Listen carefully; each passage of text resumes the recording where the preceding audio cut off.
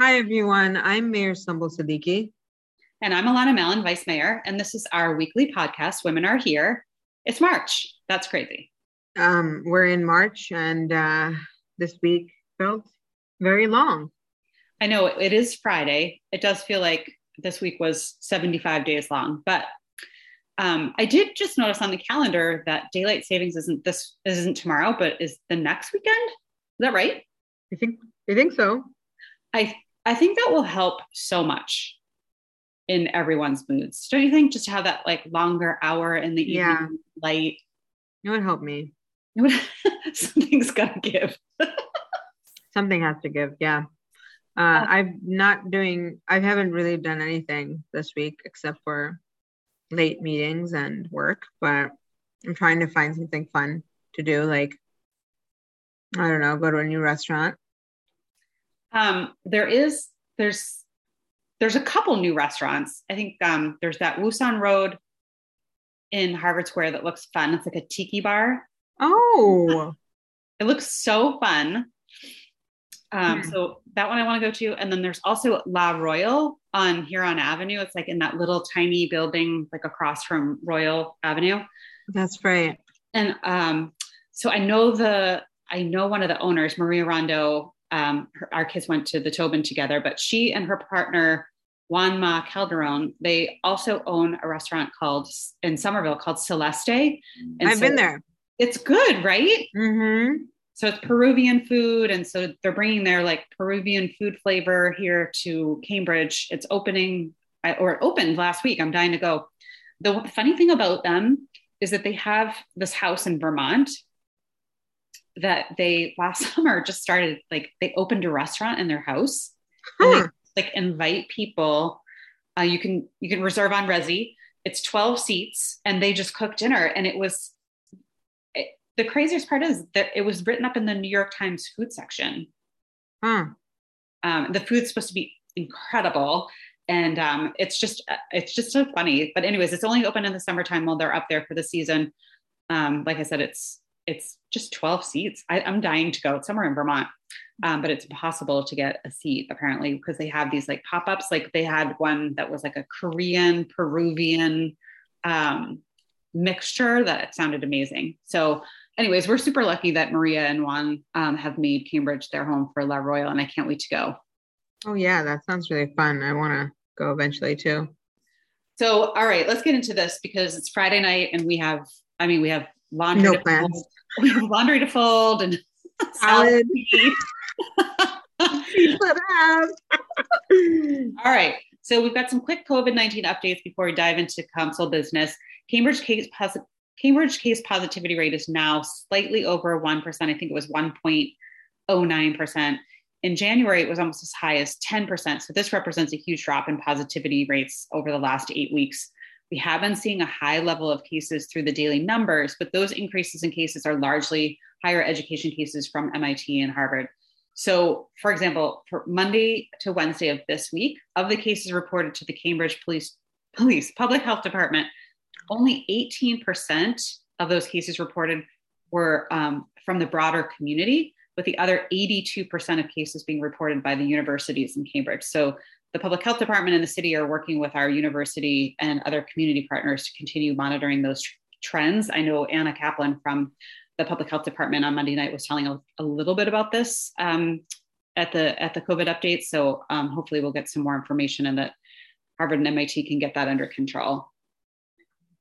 Yeah, and so this week on Monday night we heard some additional, announcements around the mask mandate, and basically the city is going to lift its indoor mask mandate on March 14th.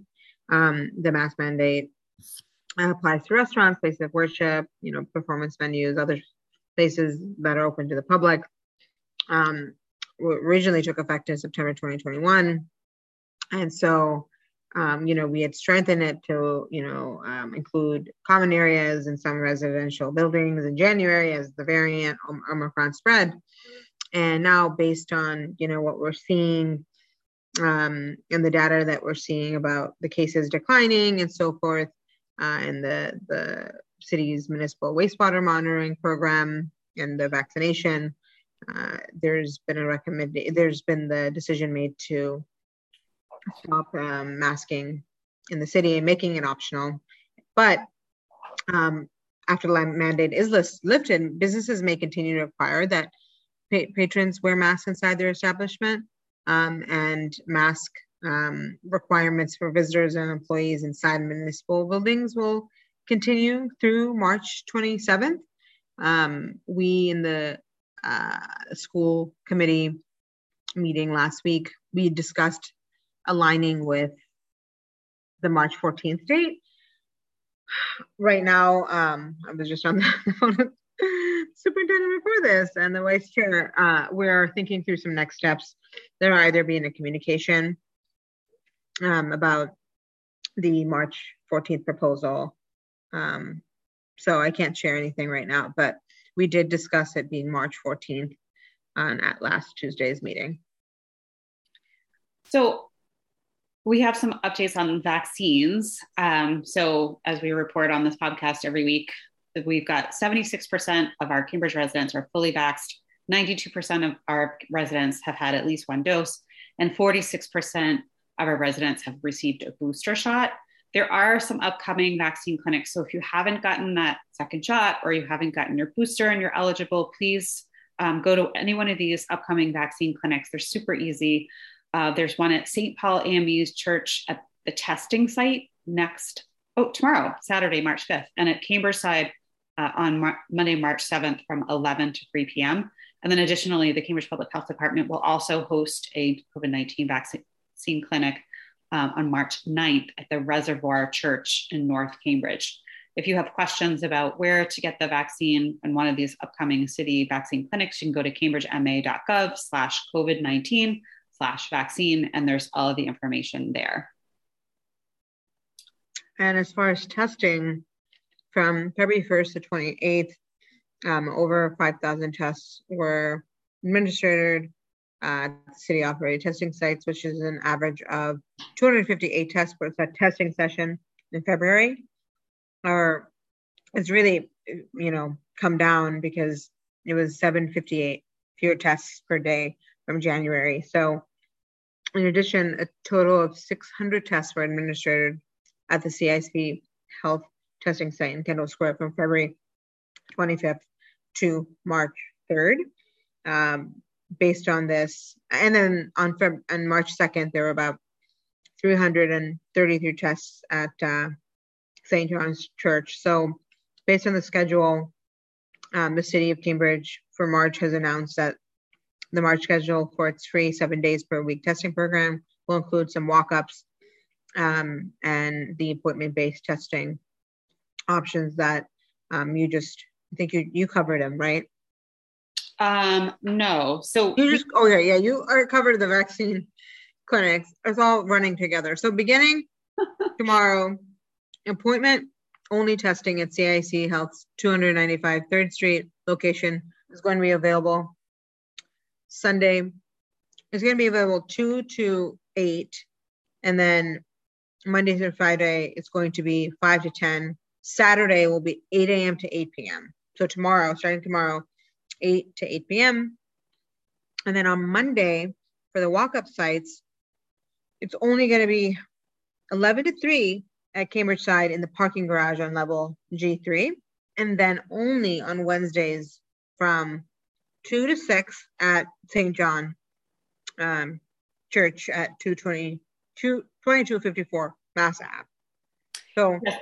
So like you said, I think in January it was 1,000 tests per day, and now it's about 250 tests per day at those walk-up sites. So we're moving from a 7-day-a-week testing back down to 2 days a week in the walk-up, and then you can always schedule a CIC a health test that's 7 days a week, and those hours you just went through. I tried to go through it. You did a greght job. You can all go online at cambridgema.gov/COVID-19/news 2022/testing schedule for March. Just Google testing schedule for March. That's a good idea. Just Google it. Just Google it. All right, so that's the COVID update. So Monday night, we had our city council meeting. We hadn't had one in 2 weeks because we had a roundtable and then it was President's Day.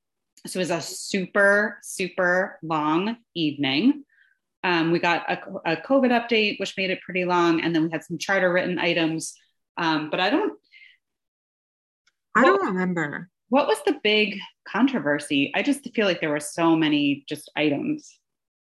Honestly, it's such a blur. I don't think we had anything really policy order. A number of policy orders got charter written. So, and a number of the applications got charter written. So Monday is going to be even longer. But there was an error with the minute track system. Mm-hmm. So we didn't have physical copies. And so there was an issue with that for some counselors who couldn't read it in their book. So stuff was charter written. But yeah, I honestly, there was one thing about the website and putting stuff on the central website with DHSP programs, and you pulled it, you thanked everyone. Yes. So we had asked back in December for all of the gun violence prevention programs in the city to be placed in one place on the website.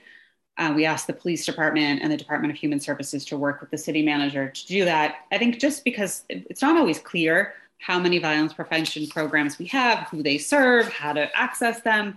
And so we thought it would be a good first step to figure out, first get them into one place, and then we can look and see where those gaps are and how to fill them in. So I actually did pull it both to talk about it, but also to thank Commissioner Elo for getting it to us so quickly. It is, when you send something to the police department, it comes back. It comes back pretty quickly. So I wanted to hold them up and highlight them as a department to emulate when receiving council orders. So that one was a good one.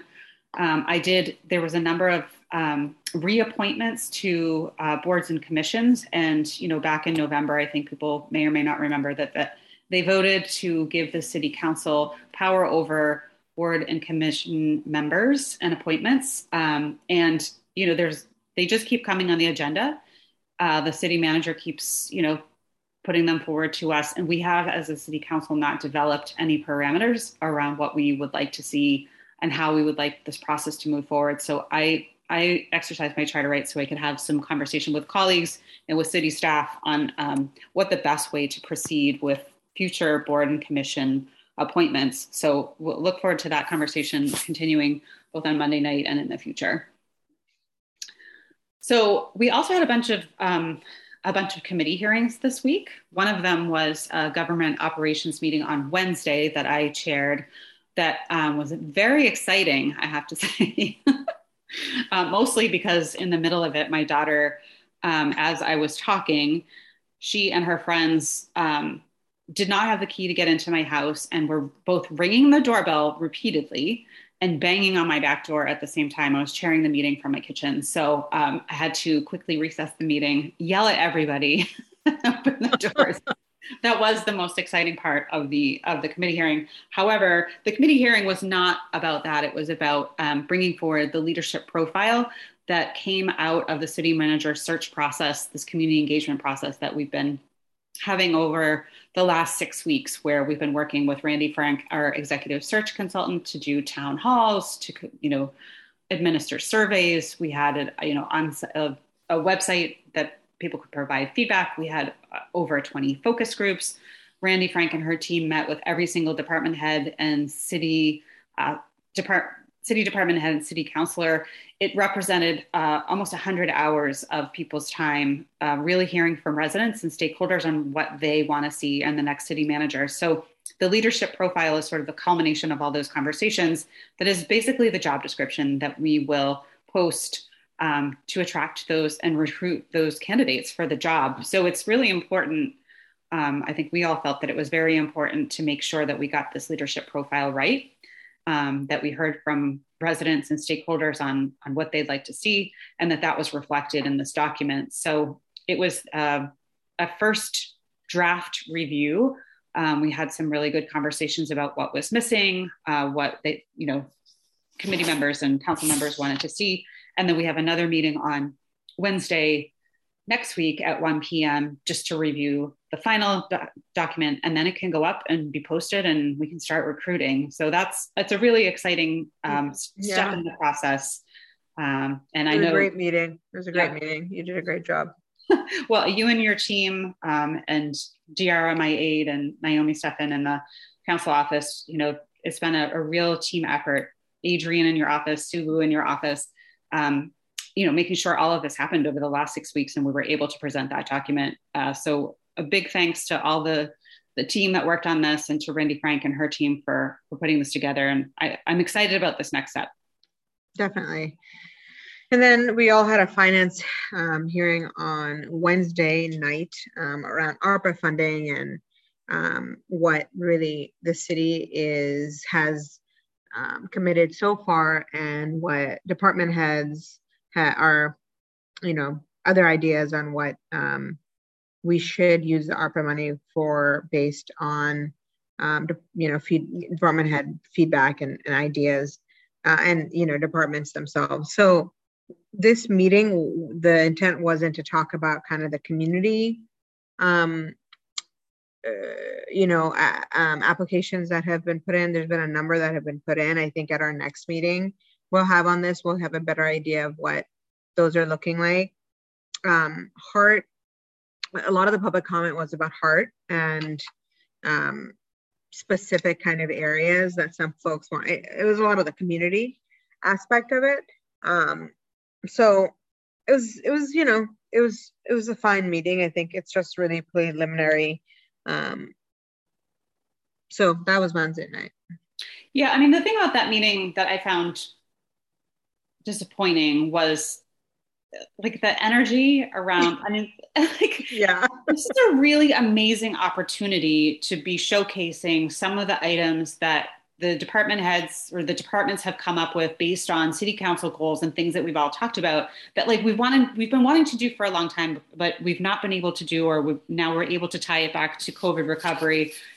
There was a lot of opportunity to be excited about some of these things. And it was just very and then we're looking at this and then we're going to look at this. And that's no shade to the folks presenting, but I do feel like sometimes we could have a little amp up of the energy. I asked about one of the items that I saw in there was a pop-up program for vacant storefronts targeting BIPOC entrepreneurs, $700,000, right? And, I asked Party Safari, who's in charge of the economic development division, to talk about that a little bit. And just hearing her talk about,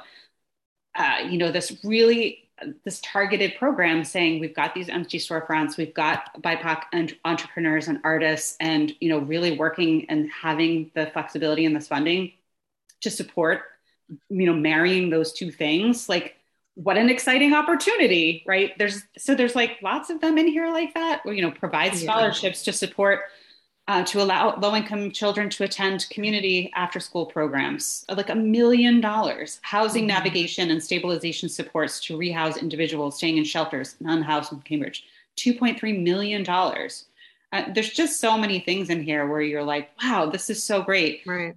Language justice stuff that, you and I have been working on, broadband consultants for the public housing, the Cambridge Housing Authority over at Newtown Court, Washington Elms, and Manning Apartments, right? There's a way to talk about this stuff where it's kind of a victory lap. Look at the cool stuff we're doing. And sometimes I just feel like it was very dry. It was like an accounting conversation.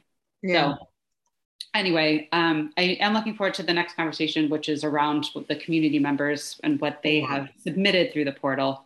That has not closed. So if you have a great idea that's related to COVID recovery, and please submit it through the portal, because those things are being assessed right now.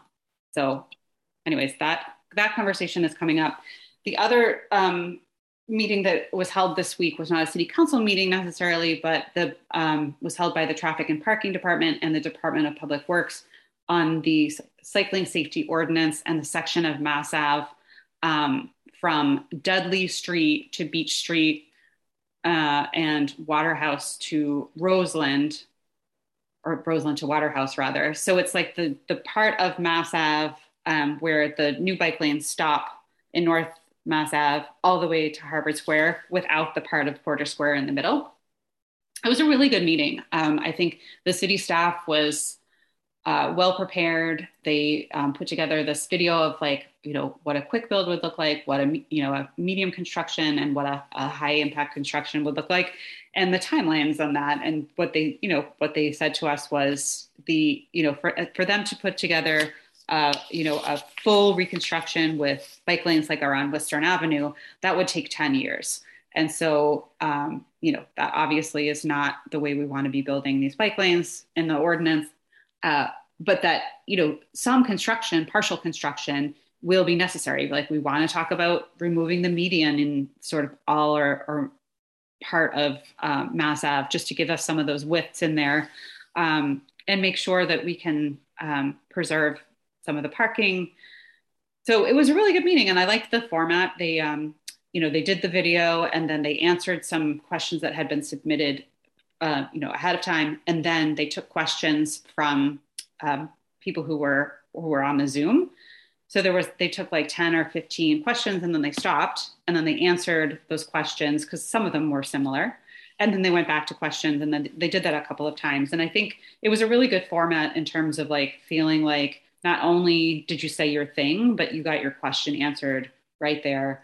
And then they did say that they would come back with any, answers that they didn't have. But like in terms of these bike lane meetings, it was probably the best one that I've attended. So a huge shout out and kudos to not only Joe Barr, Kathy Watkins, Stephanie, and Brooke McKenna over at Traffic and Parking and DPW. But, I know that a presentation like that, there's a lot of work that goes behind it. And so thanks to everybody at their team.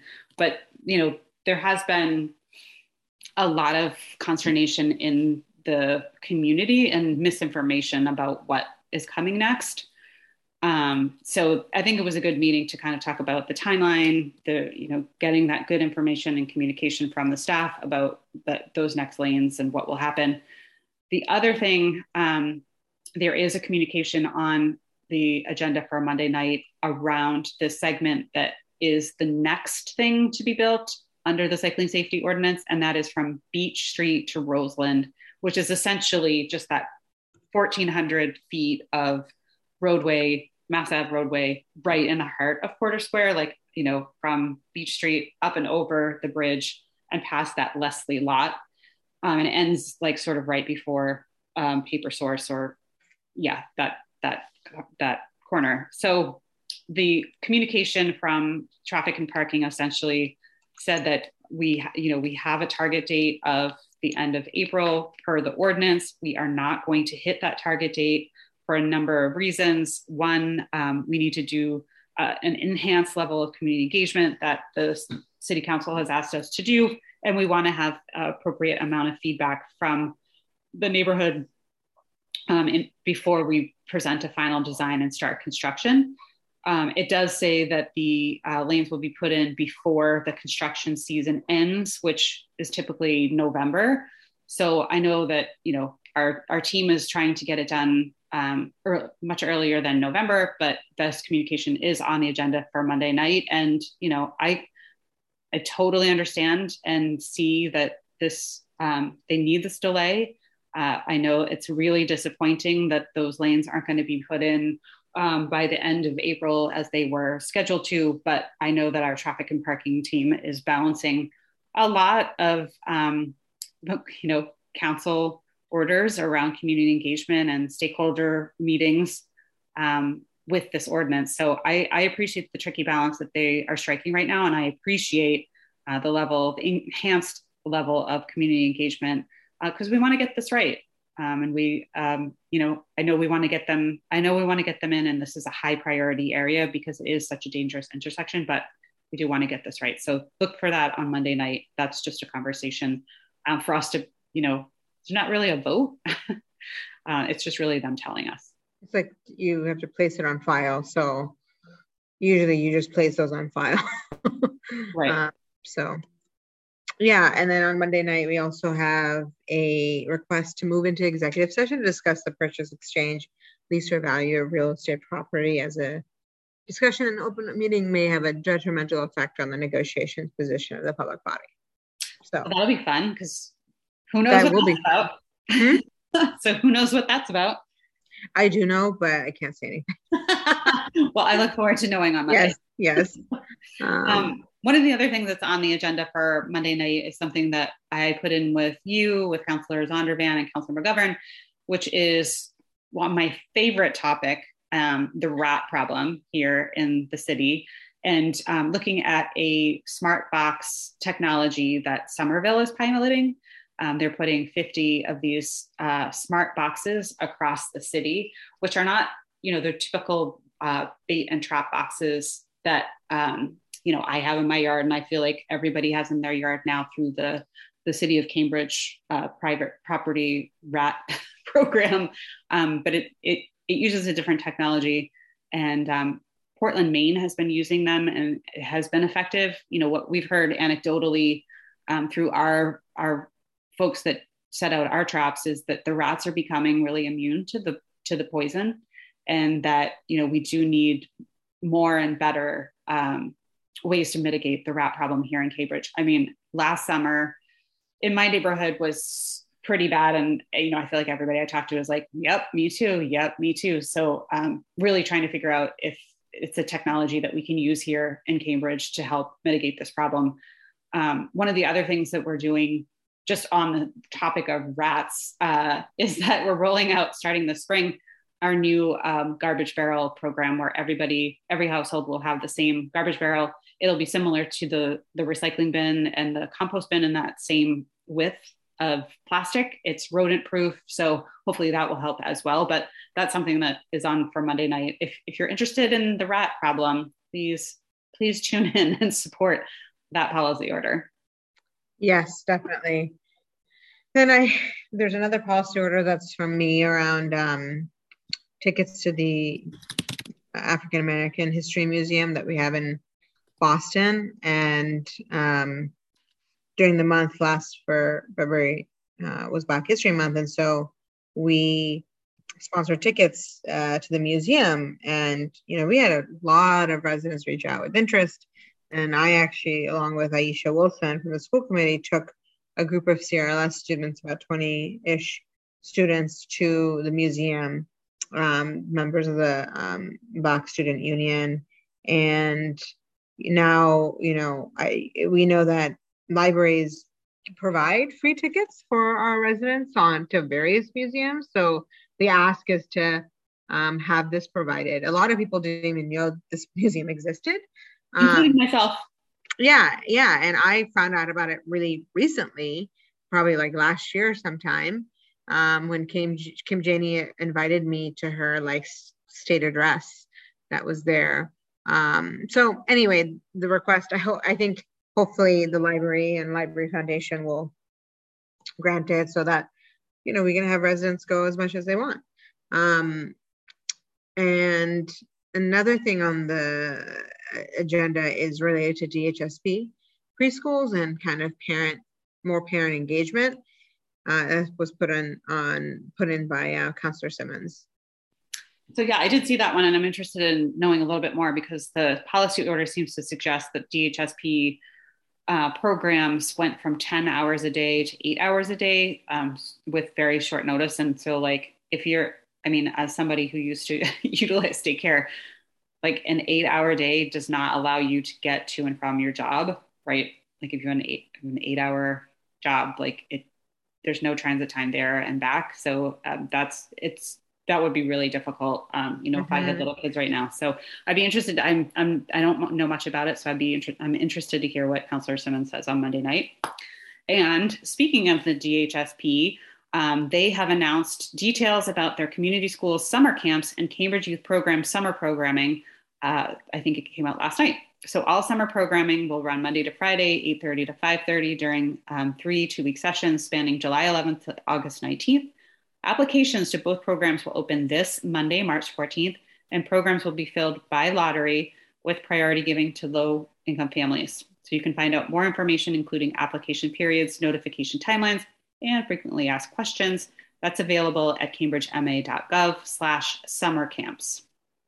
So again, those open on Monday, March 14th. And then on March 8th for International Women's Day, unpacking the she session. Am I saying that right? Yeah, like it's a recession, but for just women. Yeah. Reimagining a new workforce for a new world.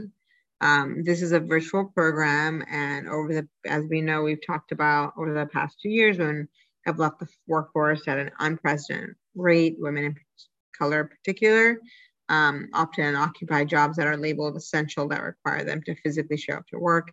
Many are also parents with young children at home who need oversight and attention, who are the caretakers of aging parents or children, other non-paid, vital, non-workforce labor. So as a result, in the last quarter of 2021, as many as 1 in 3 women reported considering leaving their job, changing jobs, or reducing their work hours. So this she session has intensified and shed light on a lot of these long-standing problems.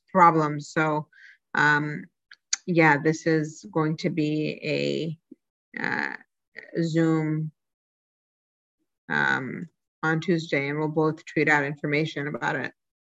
Yeah, I mean, I think it's really interesting in the context of the conversation we've been having in Cambridge about the lack of our remote work policy, and how, I can imagine that 1 out of 3 of our female workforce, our staff members, are really thinking about, if we don't have a remote work policy, what am I going to do? Am I going to stay with the city of Cambridge? We've heard, really anecdotally, that, first of all, we have a lot of open positions, but that, top candidates are turning us down because we don't have a remote work policy. I think it's really critical for 2022 for us to have something like that. And it's a very interesting topic to be discussing at this moment in the city. So I look forward to that on March 8th.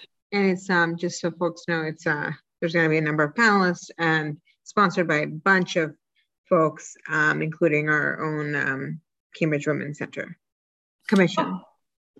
So shout out to Kimberly over at the Women's Commission.